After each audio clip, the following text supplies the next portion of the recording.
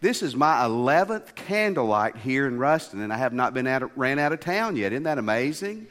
And Lynn has probably sang about 9 out of these 11. We gave her a 2-year sabbatical, but she's off the sabbatical back in the routine now.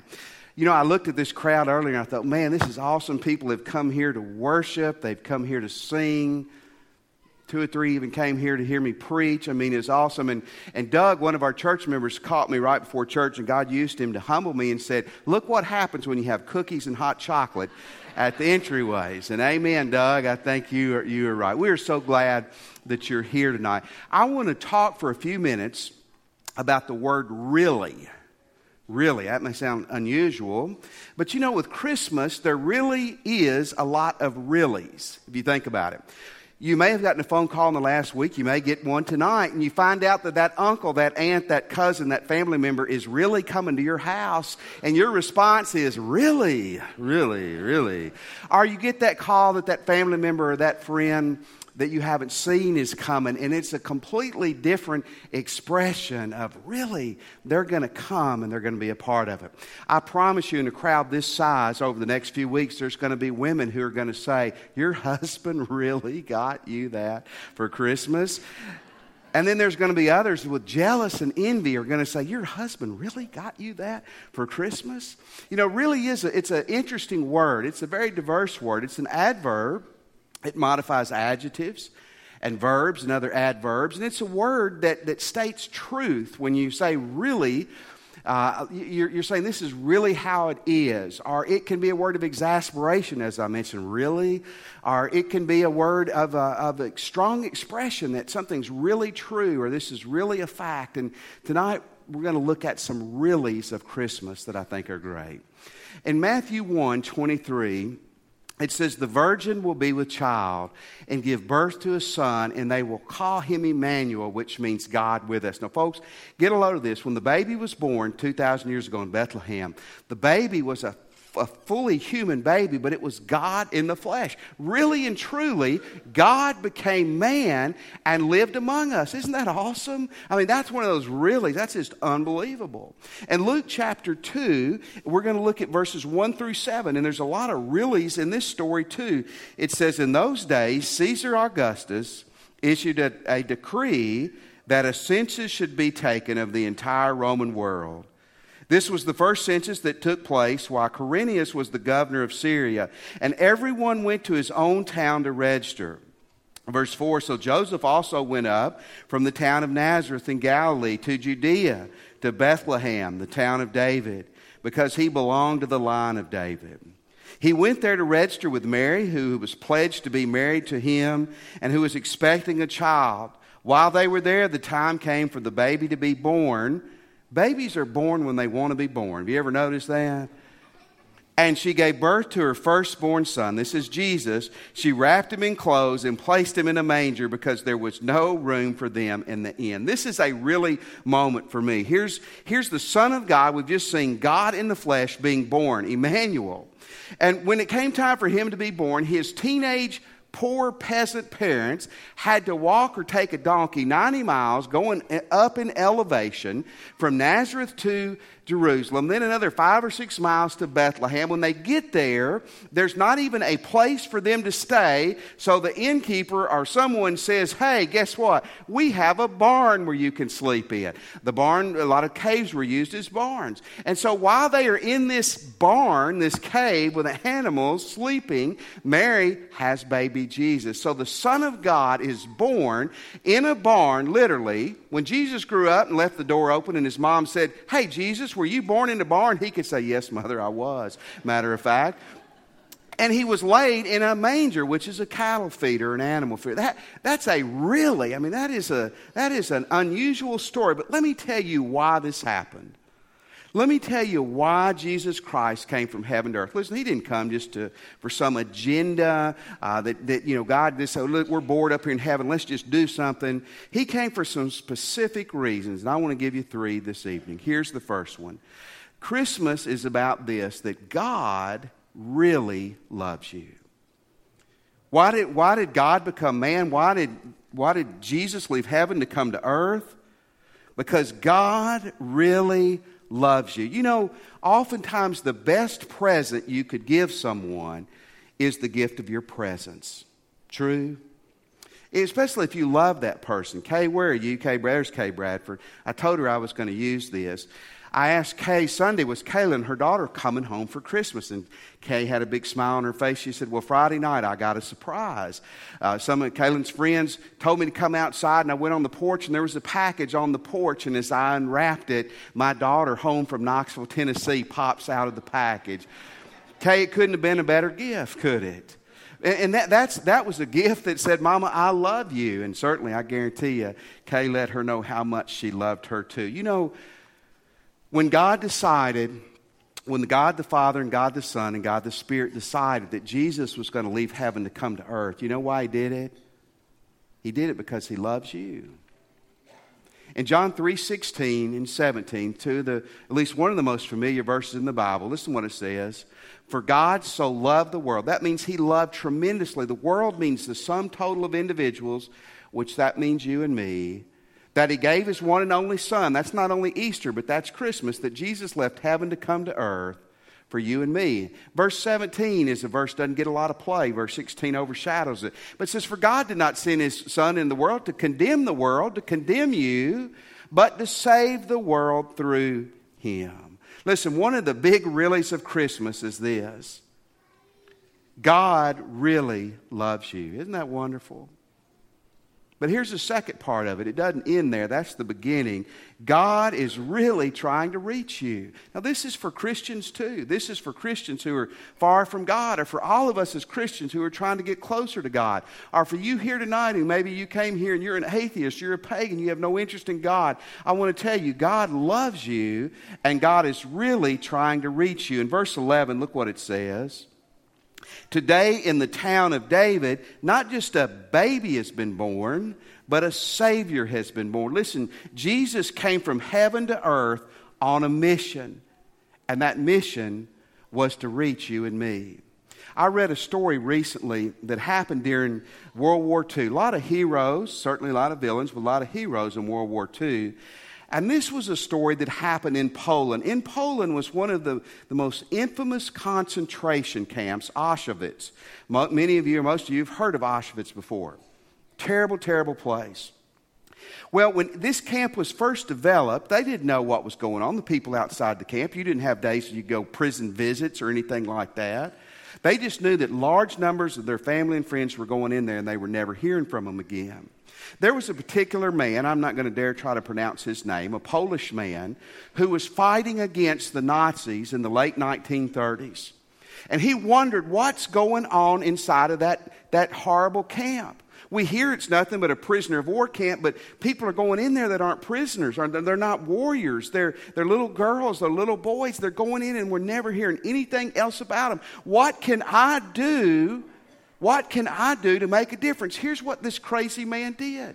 He found out where the Nazis were going to have a big arrest party in the near future of Jewish people, and he went down there and he protested the Nazis. Guess what happened to him? He ended up in Auschwitz by his own desire. And when he got in the concentration camp, he not only was trying to survive, but he was on a mission. He was trying to help the people who were in the prison, trying to help them live. He was trying to get information out to the allies and other people to let them know this place is a slaughterhouse. They are killing people. They are murdering people. What kind of person gets put in a prison like that on purpose?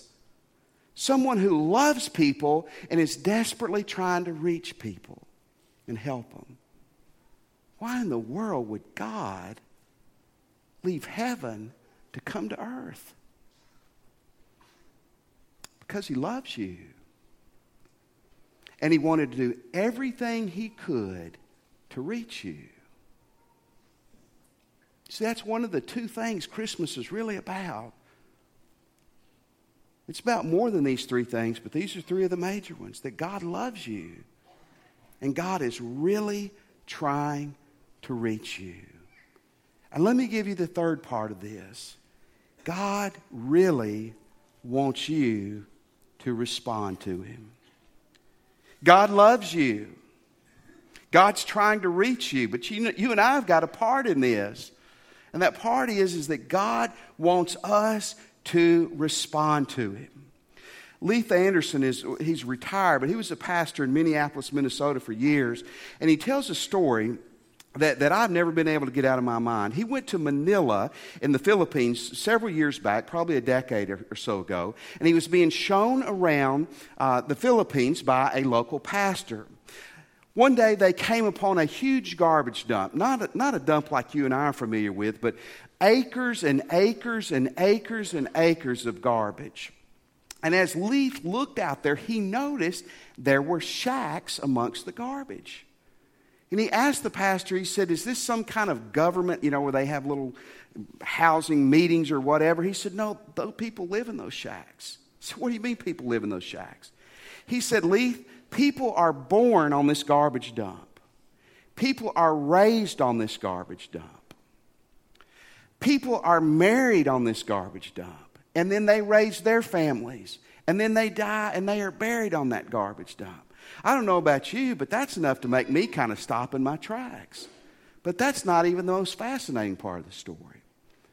Then the man went on to tell Leith, he said, listen, there are missionaries that leave their homes and their countries and that come to Manila to reach those people on the garbage dump. And Leith, guess where they live? They live on the garbage dump. They don't live out in the burbs. They don't live in the bad part of town. They come and live in the garbage dump with the people. There's only a few reasons you would do that. One, you're nuts. Two, you believe God's called you to do it. And even with that, you would have to have a tremendous love for those people and a desire to reach those people that you knew the only way you're going to reach them is by becoming one of them. But certainly if you're a missionary with any sense and you're going to that extreme to reach somebody, you want them to respond to you. Folks, God left heaven to come to earth. Jesus Christ.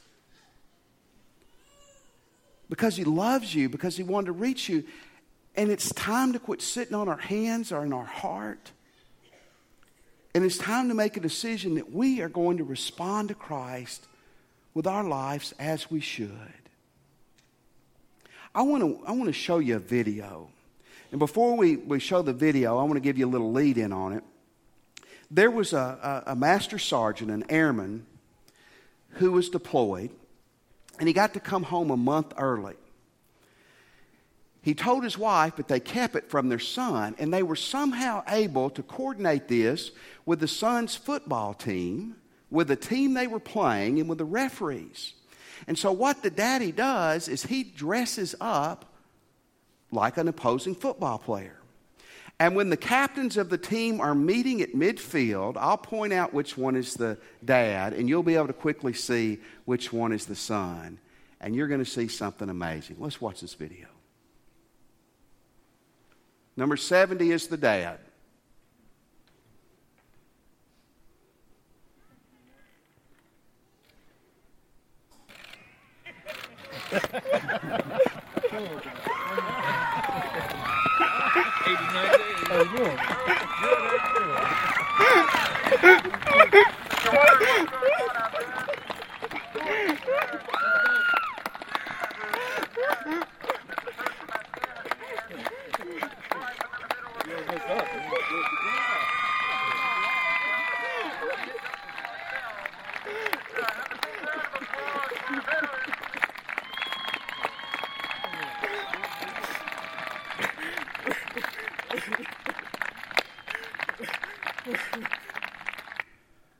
Okay, I have to admit, the first time I watched it, I teared up, and I normally only tear up at Rocky movies, so...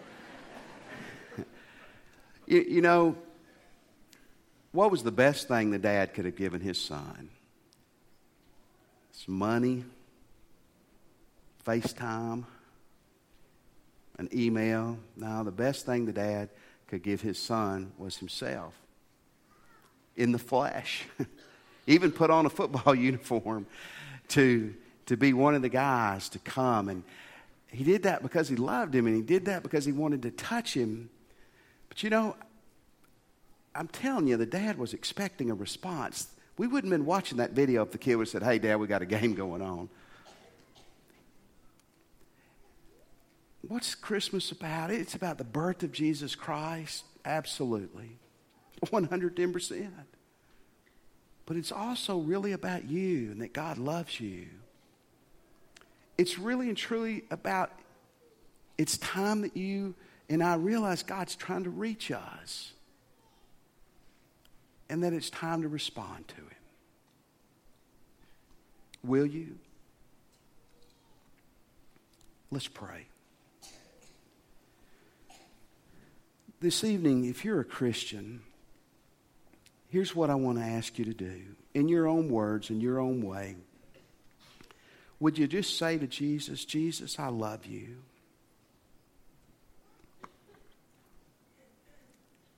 And I'm responding to you tonight. I'm coming back to you. Maybe I'm not away from you. I'm coming to you fully. And God, on this Christmas Eve, I'm laying my life before you." And if you're not a Christian or you're unsure if you're a Christian, I want to ask you where you're seated to pray with me. And to simply say, "Jesus, I'm a sinner. And tonight I want to turn from my sins. I accept that you're the Son of God, Jesus, and that you died for me and arose for me. Come into my heart, Jesus. And tonight I respond to you. Here's my life." Let me have your attention just for a second. If you got a program when you came in, I want you to look at that for a moment, if you would.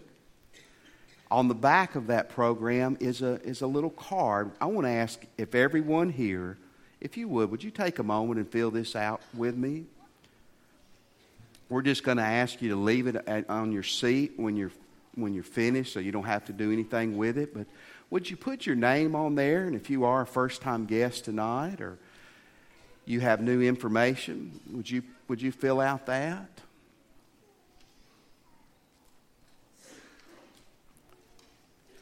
And then there's a place to record a decision. Maybe this wonderful, beautiful Christmas Eve, you've made a decision for Christ. Maybe tonight you ask Christ in your heart. Or as a Christian, you are making a recommitment of your life. Would you check that?